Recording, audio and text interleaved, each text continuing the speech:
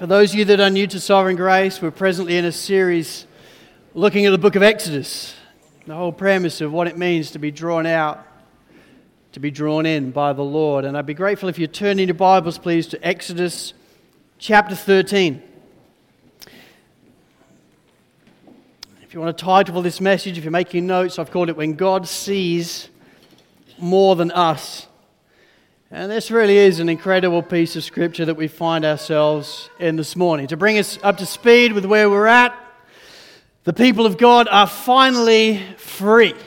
They have been released from Pharaoh. They've been released from Egypt. They are marching out of Egypt victoriously and wonderfully. They've plundered Egypt. They're now headed towards the promised land, and they are no doubt excited about what is taking place. They are anticipative of what is taking place. They are joyful in what is taking place. Imagine the atmosphere as 2 million of them leave Egypt, exhilarated that they are free for the first times in their life. But then imagine how they feel when their journey very quickly takes an unexpected turn. And that's what happens. Let's read together from chapter 13, verse 17. We're going to read to verse 14. And then by the end of the message, we're going to have done all the way to the end of chapter 14. So we're going to do quite a lot of text today. Chapter 13, verse 17. This is the word of the Lord. When Pharaoh let the people go, God did not lead them by way of the land of the Philistines, although that was near. For God said, lest the people change their minds when they see war and return to Egypt. But God led the people around by the way of the wilderness toward the Red Sea. And the people of Israel went up, out of the land of Egypt, equipped for battle.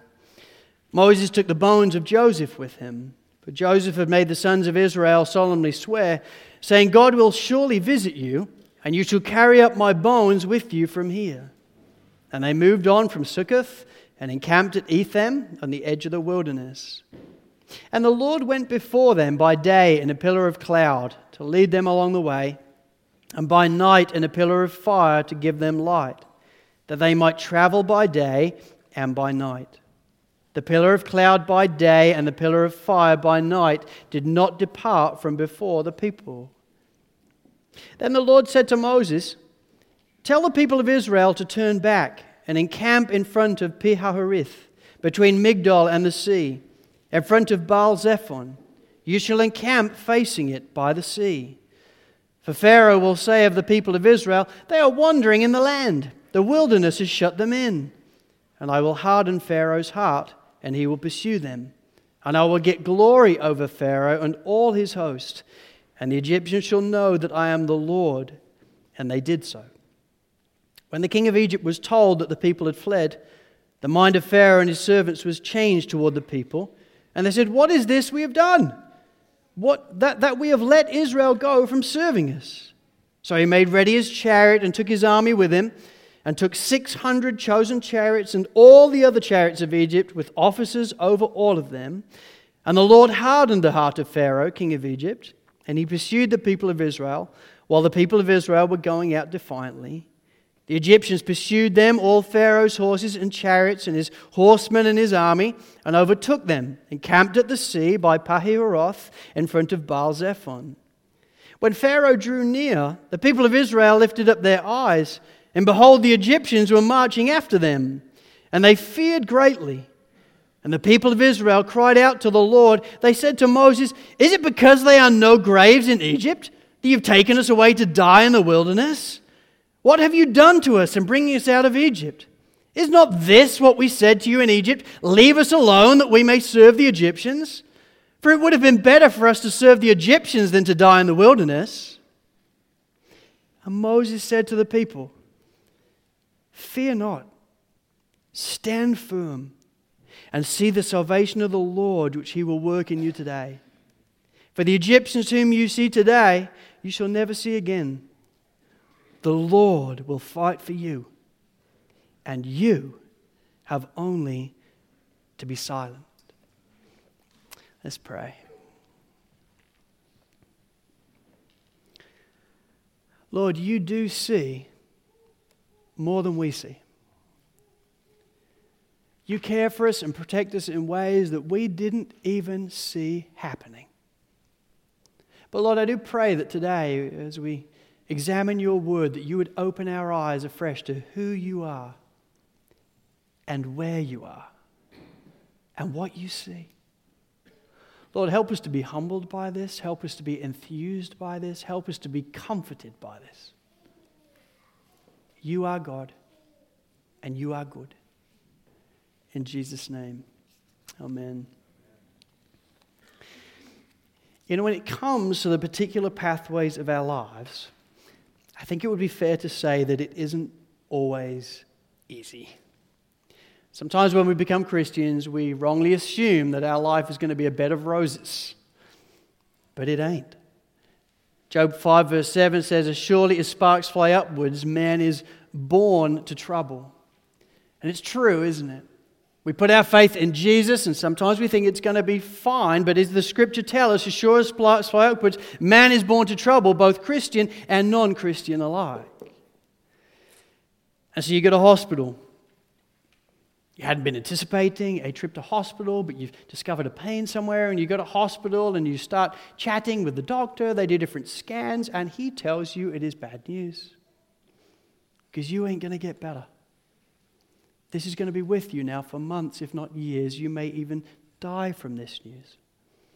And maybe that news isn't for you. Maybe that's for a family member. And you have to walk closely with them as they receive this news that they have been diagnosed with something in their life that they're not going to get better from. And they're tempted in that moment to wonder, Lord, why? Where are you now? Why have you brought me along this pathway in my life? Why have you allowed this to happen to me? I thought you loved me. Or maybe it's a relational challenge. You go through a season of just profound aloneness. And although there are people around you everywhere in Sydney, you nonetheless feel isolated and alone. And you find that hard. And you wonder, Lord, if you really loved me, then why would I feel so alone? If you really cared for me and were blessing my life, why would I be so friendless? Or maybe you're single and you desperately desire to be married. You know that he who finds a wife finds a good thing. So why not just the Lord bless you with this good thing? Is it wrong to want to be married, Lord? And every time you look, all of your friends seem to be getting married, but you are not. And you can be tempted in that moment to wonder, Lord, where have you gone? What are you doing to me? Have you just got distracted or something? Are you indifferent to what's going on in my life? Or maybe actually you're married and you envy the singles. Because in your marriage, it is a hardship. You argue all the time. You go through difficulties all the time.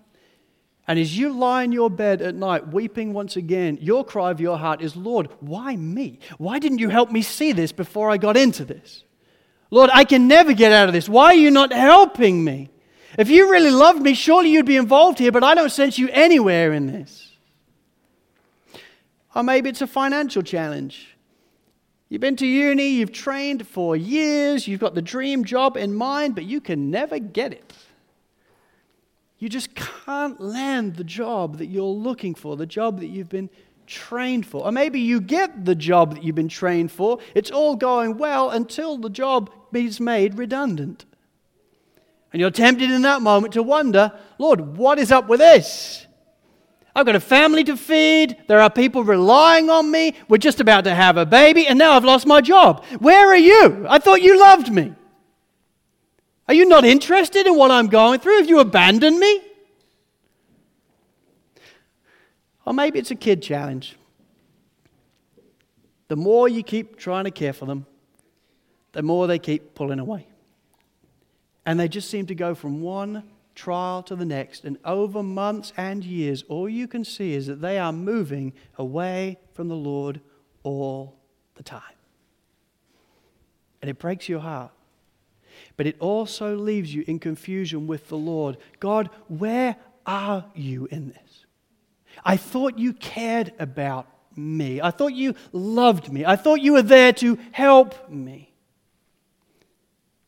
See, as sure as sparks fly upwards, man is born to trouble. And it is so easy in our humanity as we go through trials, to think of God as somehow absent, uninterested, indifferent, maybe something worse, maybe cruel.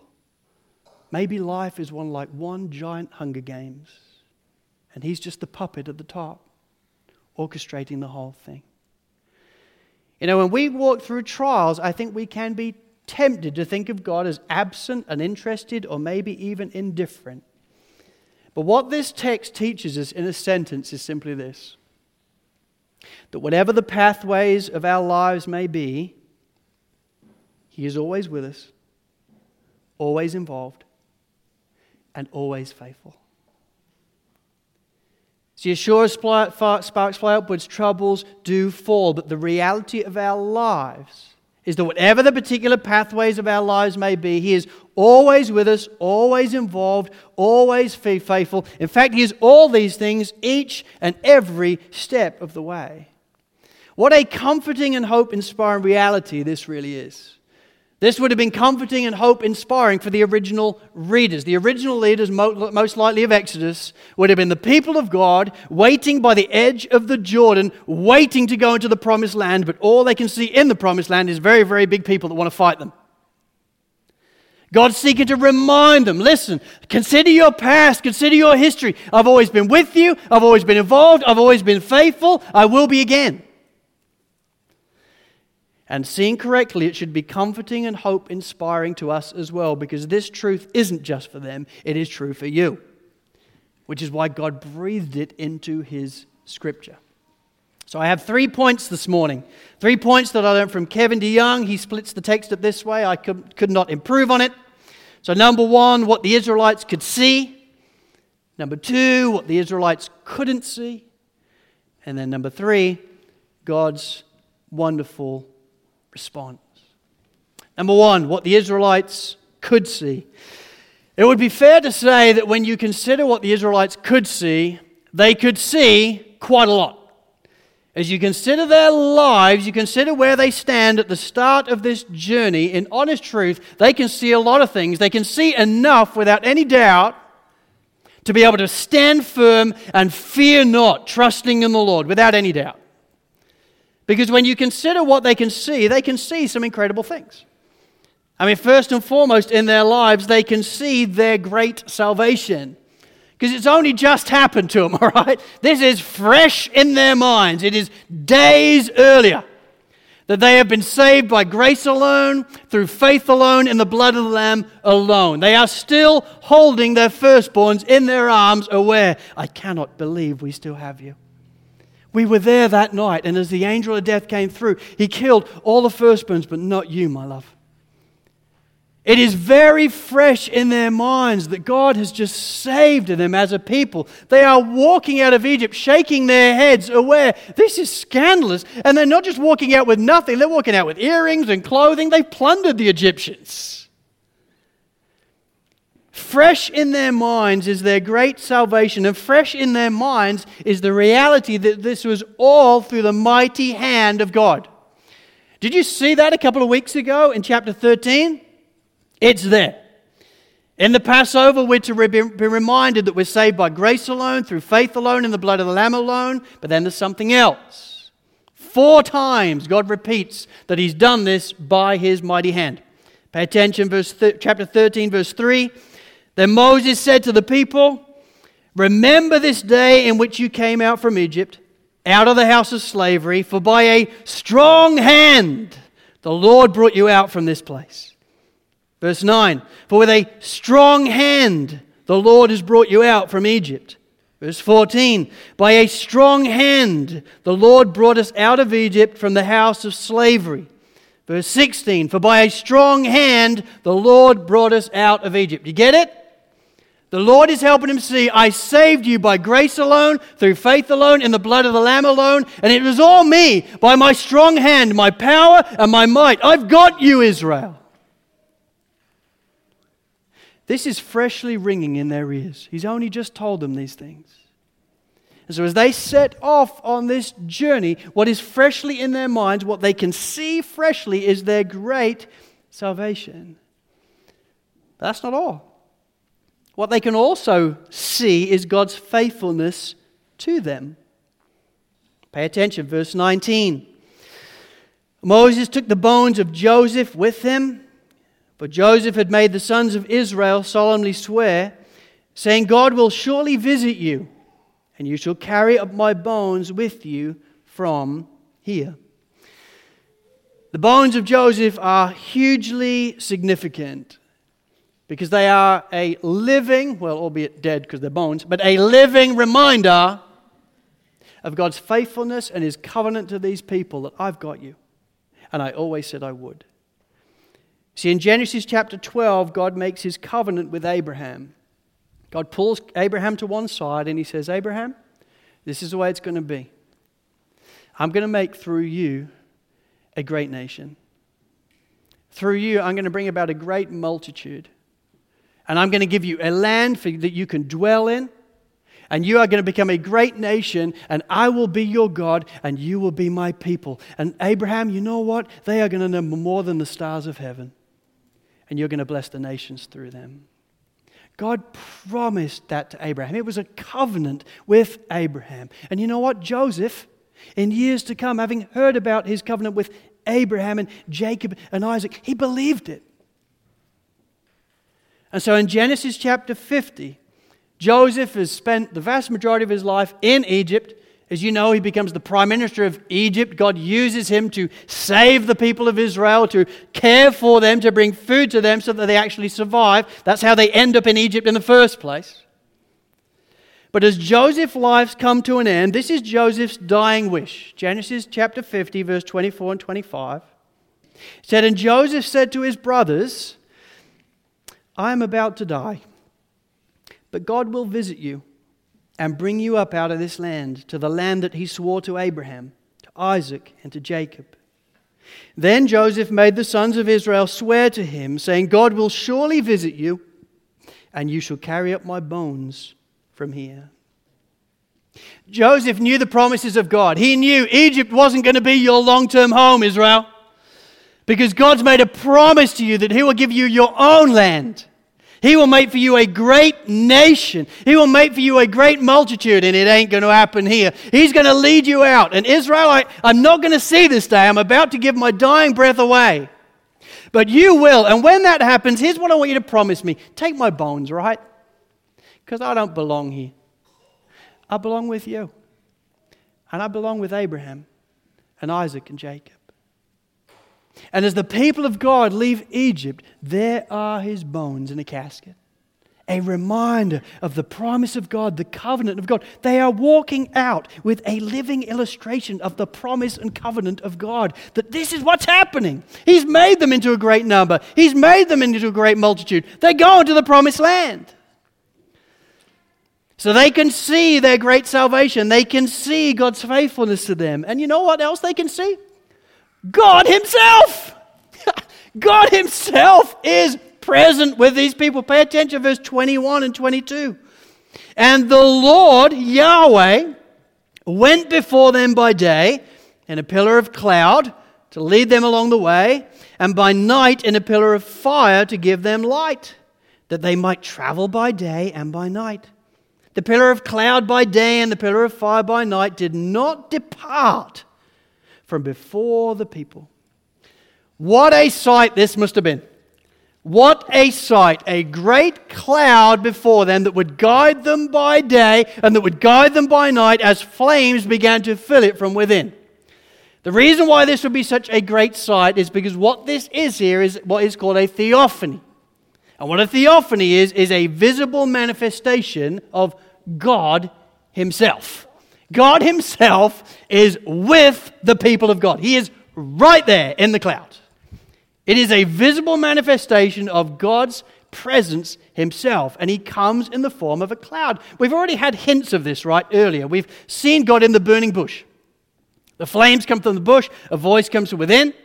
All this will culminate in Exodus chapter 20 later on when God descends onto Mount Sinai, and the whole mountain is filled with cloud and lightning and flames at that point. But even here, as the people of God leave Egypt, there is God right there. He's manifesting himself as a cloud. And he's guiding them. And we read there, verse 22, and that this cloud did not depart from before the people. He's with them. He's right there with Israel by day and by night, protecting them, loving for them, guiding them.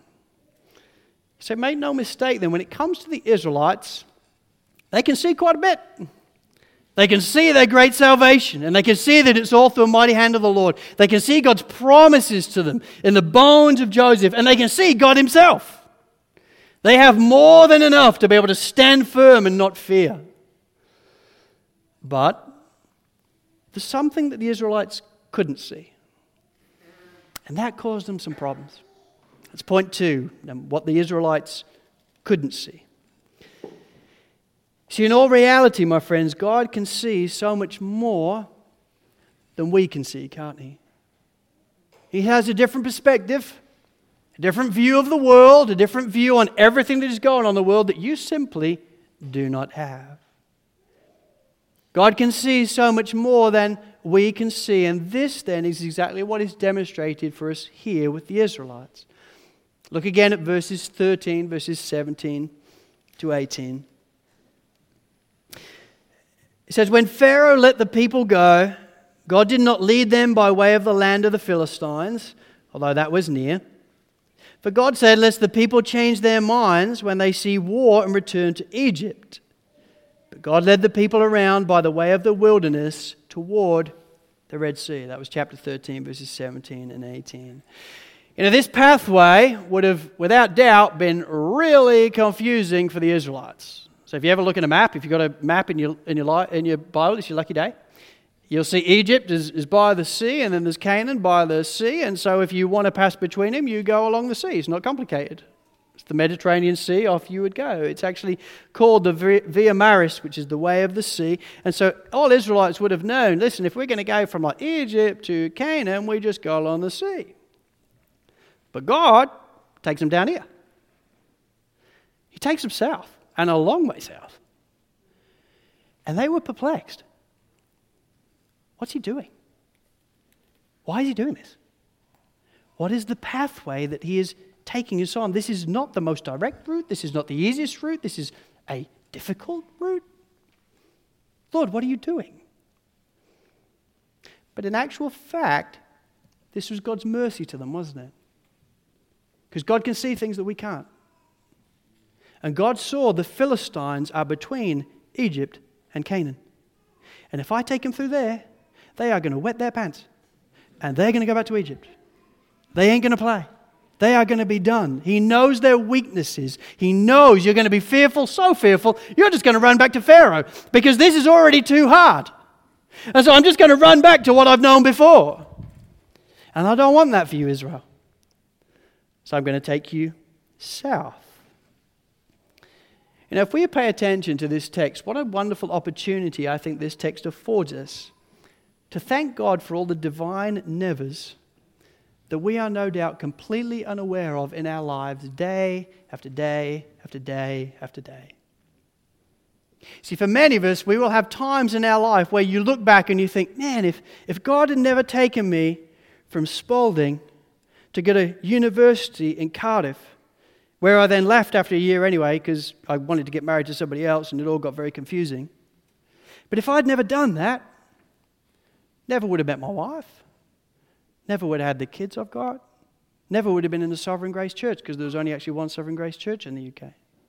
We can all look back in our lives and say things like that, right? But what I think we fail to do sometimes is recognize, but what about all the divine nevers? What about all the things that you don't know about? How many things is God protecting you from every day of your life that you simply have no clue? Our lives are probably no doubt filled with divine nevers, just like it is here for Israel. God is protecting them. They are perplexed, but God is protecting them. It's a divine never. The Israelites in this moment just could not see what God was doing. It did not make any sense to them at all. And so the last straw comes to them in chapter 14, verses 1 and 2, when an unexpected reversal in direction takes place. It says, "Then the Lord said to Moses, 'Tell the people of Israel to turn back and encamp in front of Pi-hahirith between Migdol and the sea. In front of Baal-zephon you shall encamp facing it by the sea.'" This is a most unexpected reversal in direction. Egypt, Canaan, that's the way we go, but God brings us all the way down here, and then He brings us up. We're getting towards Canaan, and then He turns us around again. What's up with that? What is He doing? What on earth is His pathway going on here for us? This, to the Israelites, was the last straw.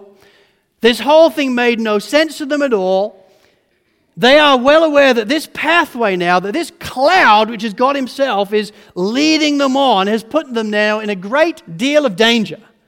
They've just walked past, because of the route they had taken, various different strongholds and spy sites of Egypt. They're well aware we are sitting ducks in the wilderness. And now God has just backed us up against the Red Sea. He's parked Himself in front of us. And guess what? That cloud ain't moving. And they know exactly what's going to happen. And then it does. The Egyptian armies start appearing, and they're like, oh my goodness.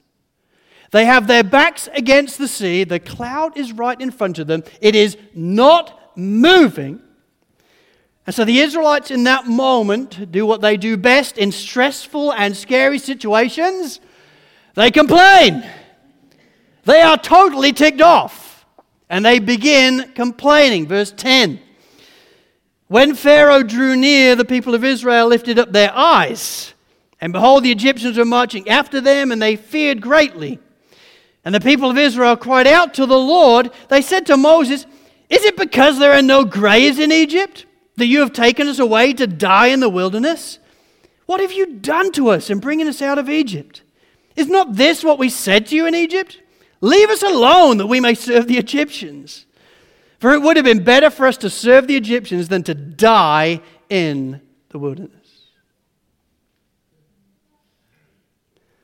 You see, in that moment, the Israelites are fearful, they are stressed, and so they do what they do best. They complain. And as they complain, they reinterpret two things. First and foremost, they reinterpret the past. And so they look back at their past, and straight away they're like, well, it clearly wasn't that bad after all. Even though they've been crying out to God for years, help us, help us, help us. He begins to help them, or what do they say? We were better off there. They start reinterpreting their past. Oh, how quickly sometimes we forget our past, do we not? But more seriously, they start reinterpreting God. They start to believe a lie. Well, God, clearly you've brought us out here to die. You're clearly uninterested in us. You don't care about us. This must just be a game to you. How dare you do this to us? Lord, we thought we knew you better, but look at us now. You have failed us. And when you start to understand what they are doing in this stressful and scary situation, in all reality, if we're honest with ourselves, this pattern of complaint can sound all too familiar, can it not? See, for us, I think it is so easy to not theologically believe in a health and wealth gospel, but to functionally live as if that's the way it should be. That if God really loves me as a father, what that means is I might have occasional blips in my life, but on the whole, my life should be really good. I shouldn't really get that sick, because if God loved me, He wouldn't allow that to happen in my life. And I should be comfortable in my life, right? I mean, all I want is to, get a house so I can settle down and do normal things. That's not a bad thing, right? And if God really loved me, that's what He'd bless me with.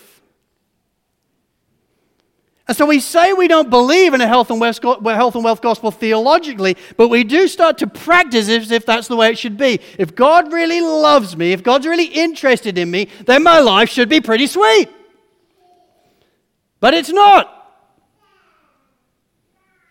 And so when we are backed into a corner, under stress and fear, we start complaining. We start reinterpreting the past. We start reinterpreting God. We even get angry with God. As if, how dare you do this to me? Completely unaware that He sees more than you see. And yet we have the audacity, as an ant before the maker of heaven and earth, to wag our finger at Him. Kevin DeYoung says it this way. He says, surely one of our besetting sins as a relatively prosperous people living in an amazingly prosperous country is that we are complainers, prone to reinterpreting the past, restating our unbelief, rebelling against the one who really means to help us, thinking that we know best, and forgetting what God has done. He talks about that, obviously meaning the United States, but I submit to you Australia is no different.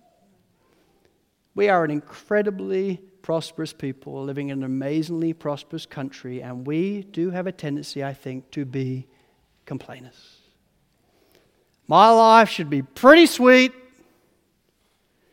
but then I discover, as sure as sparks fly upwards, troubles fall. God even tells us, He tells us how to cope with those things, where to look in those things, but we don't do that. No, instead we wag our finger at Him. How dare you let this happen to me? If you really care about me, you wouldn't let this happen. We sulk like a toddler. We are complainers. And Israel can relate. Just a few days earlier, they have been saved by the mighty hand of God. Saved by grace through faith alone in the blood of the Lamb alone. They are carrying the bones of Joseph, a constant reminder of God's faithfulness to them again and again. And God is even there. He's right there in front of them. And yet still, they use this as an opportunity not to thank Him, but to complain. I can't believe you've done this. Well, look then at God's wonderful and gracious response to them. You know, as I studied for this week, it was just another reminder of how different God is from me. I think I would have been tempted in that moment to be like, you know what? Yeah, I'm done. Cloud, up. Finish them off. They're doing my boxing. But not the Lord. Even though they are once again complaining at Him, casting aspersions on Him, on His character, He stands by them. And we see then in chapter 14 onwards, from verse 13, His wonderful response. Look at then at what He says to them. Chapter 14, verses 13 and 14. It says, and Moses, obviously speaking on behalf of the Lord, and Moses said to the people, fear not, stand firm, and see the salvation of the Lord, which He will work for you today. For the Egyptians whom you see today, you shall never see again. The Lord will fight for you, and you have only to be silent. He tells them, listen, guys, I get it. But fear not, stand firm, see the salvation of the Lord, and be silent. You know, just to be clear, when God tells us to be silent, He's not saying, hey, listen, people, never ask a question. You get sick, never go to a doctor, never do anything. Just stand and be quiet. He's not saying that. But what He is saying is when you are in fear and you are under stress, stand still, be still, and know that I'm God.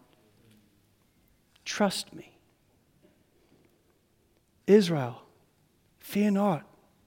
See what I will do. Be silent and stand firm. You know that phrase, stand firm? It's actually a military term of what the army needs to do at different points, to stand firm, to take your ground. Do not move.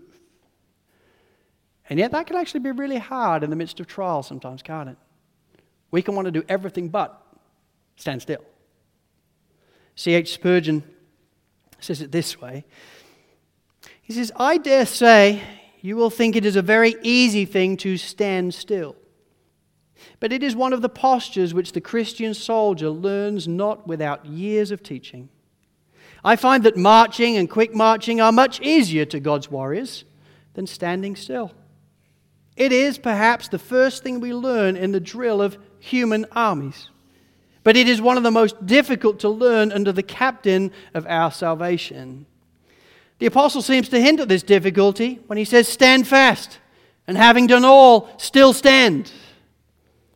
To stand at ease, listen, to stand at ease in the midst of tribulation shows a veteran spirit, long experience, and much divine grace. And so it does. The pathway of your life takes an unexpected turn. You are tempted to be fearful of what is taking place. You are tempted to be stressed and confused. And God looks you in the eye and says, "Trust me. Fear not. And stand firm." Just stand. Be still and know that I'm God. Don't flap around everywhere. Israel, stand. For that does indeed, as Mr. Spurgeon tells us, I think, take a veteran spirit, long experience, and divine grace. But it is what Christian maturity looks like for the glory of God. In the midst of trial, in the midst of stressful and difficult pathways, they just stand. I trust you. And look then at what God does. Chapter 14, verses 15 to the end. The Lord said to Moses, "Why do you cry out to me? Tell the people of Israel to go forward. Lift up your staff and stretch out your hand over the sea and divide it, that the people of Israel may go through the sea on dry ground.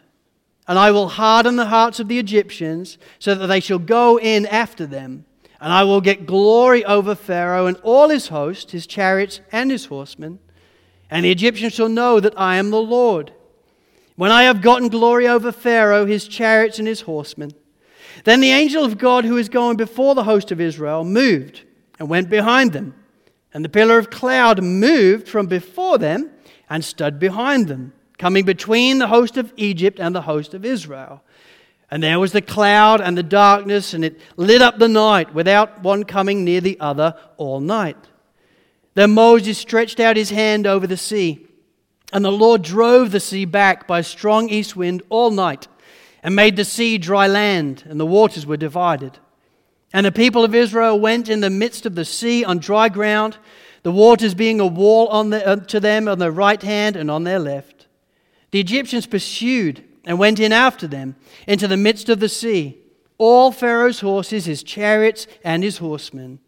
And in the morning watch, the Lord in the pillar of fire and of cloud looked down on the Egyptian forces and threw the Egyptian forces into a panic, clogging their chariot wheels so that they drove heavily. And the Egyptians said, "Let us flee from before Israel, for the Lord fights for them against the Egyptians."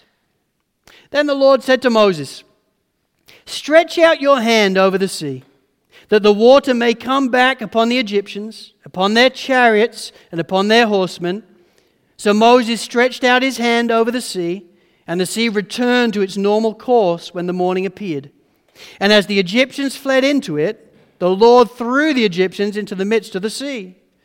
The waters returned and covered the chariots and the horsemen. Of all the host of Pharaoh that had followed them into the sea, not one of them remained.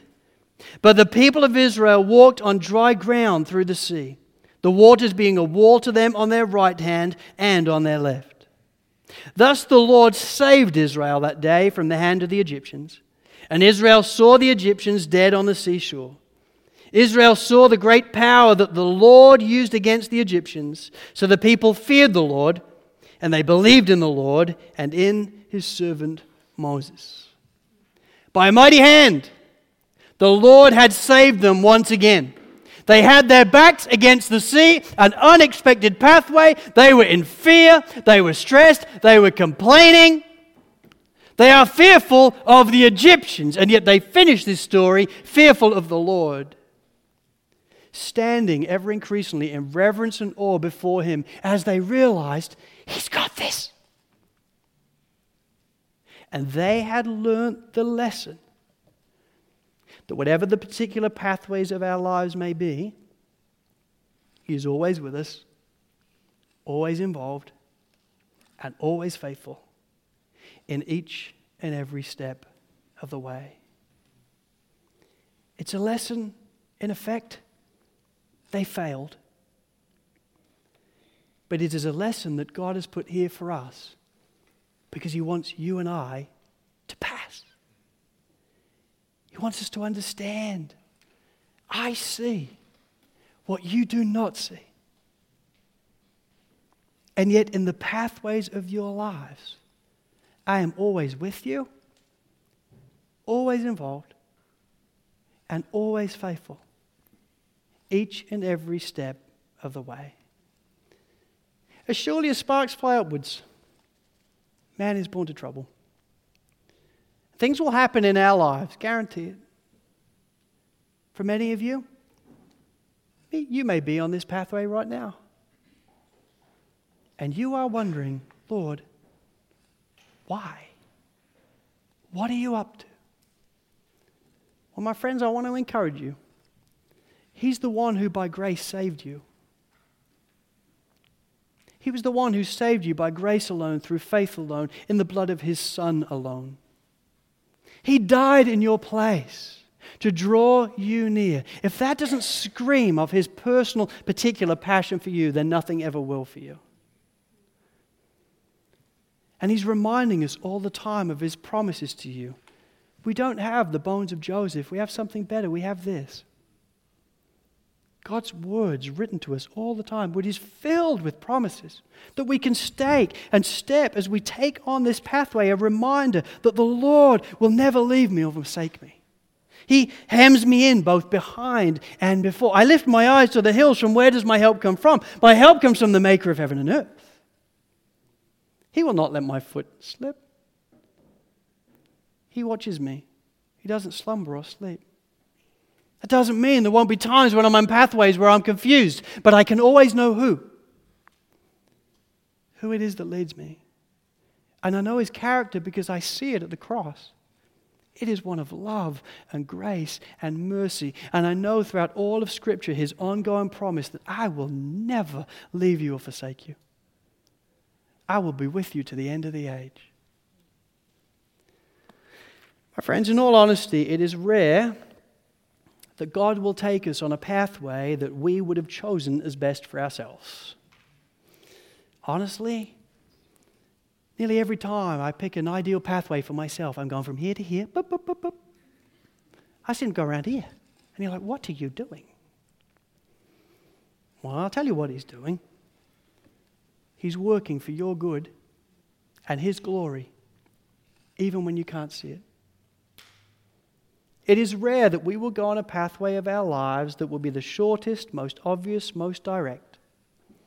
But what I can guarantee to you is that whatever the particular pathway of your life may be, He's always with you, always involved, and always faithful.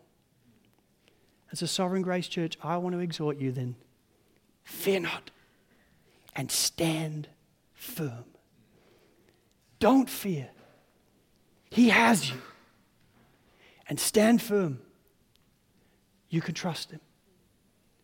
And would you then be a living testimony of grace who trusts in the King of Kings and Lord of Lords? And would all glory then go to Him? Amen. Let's pray.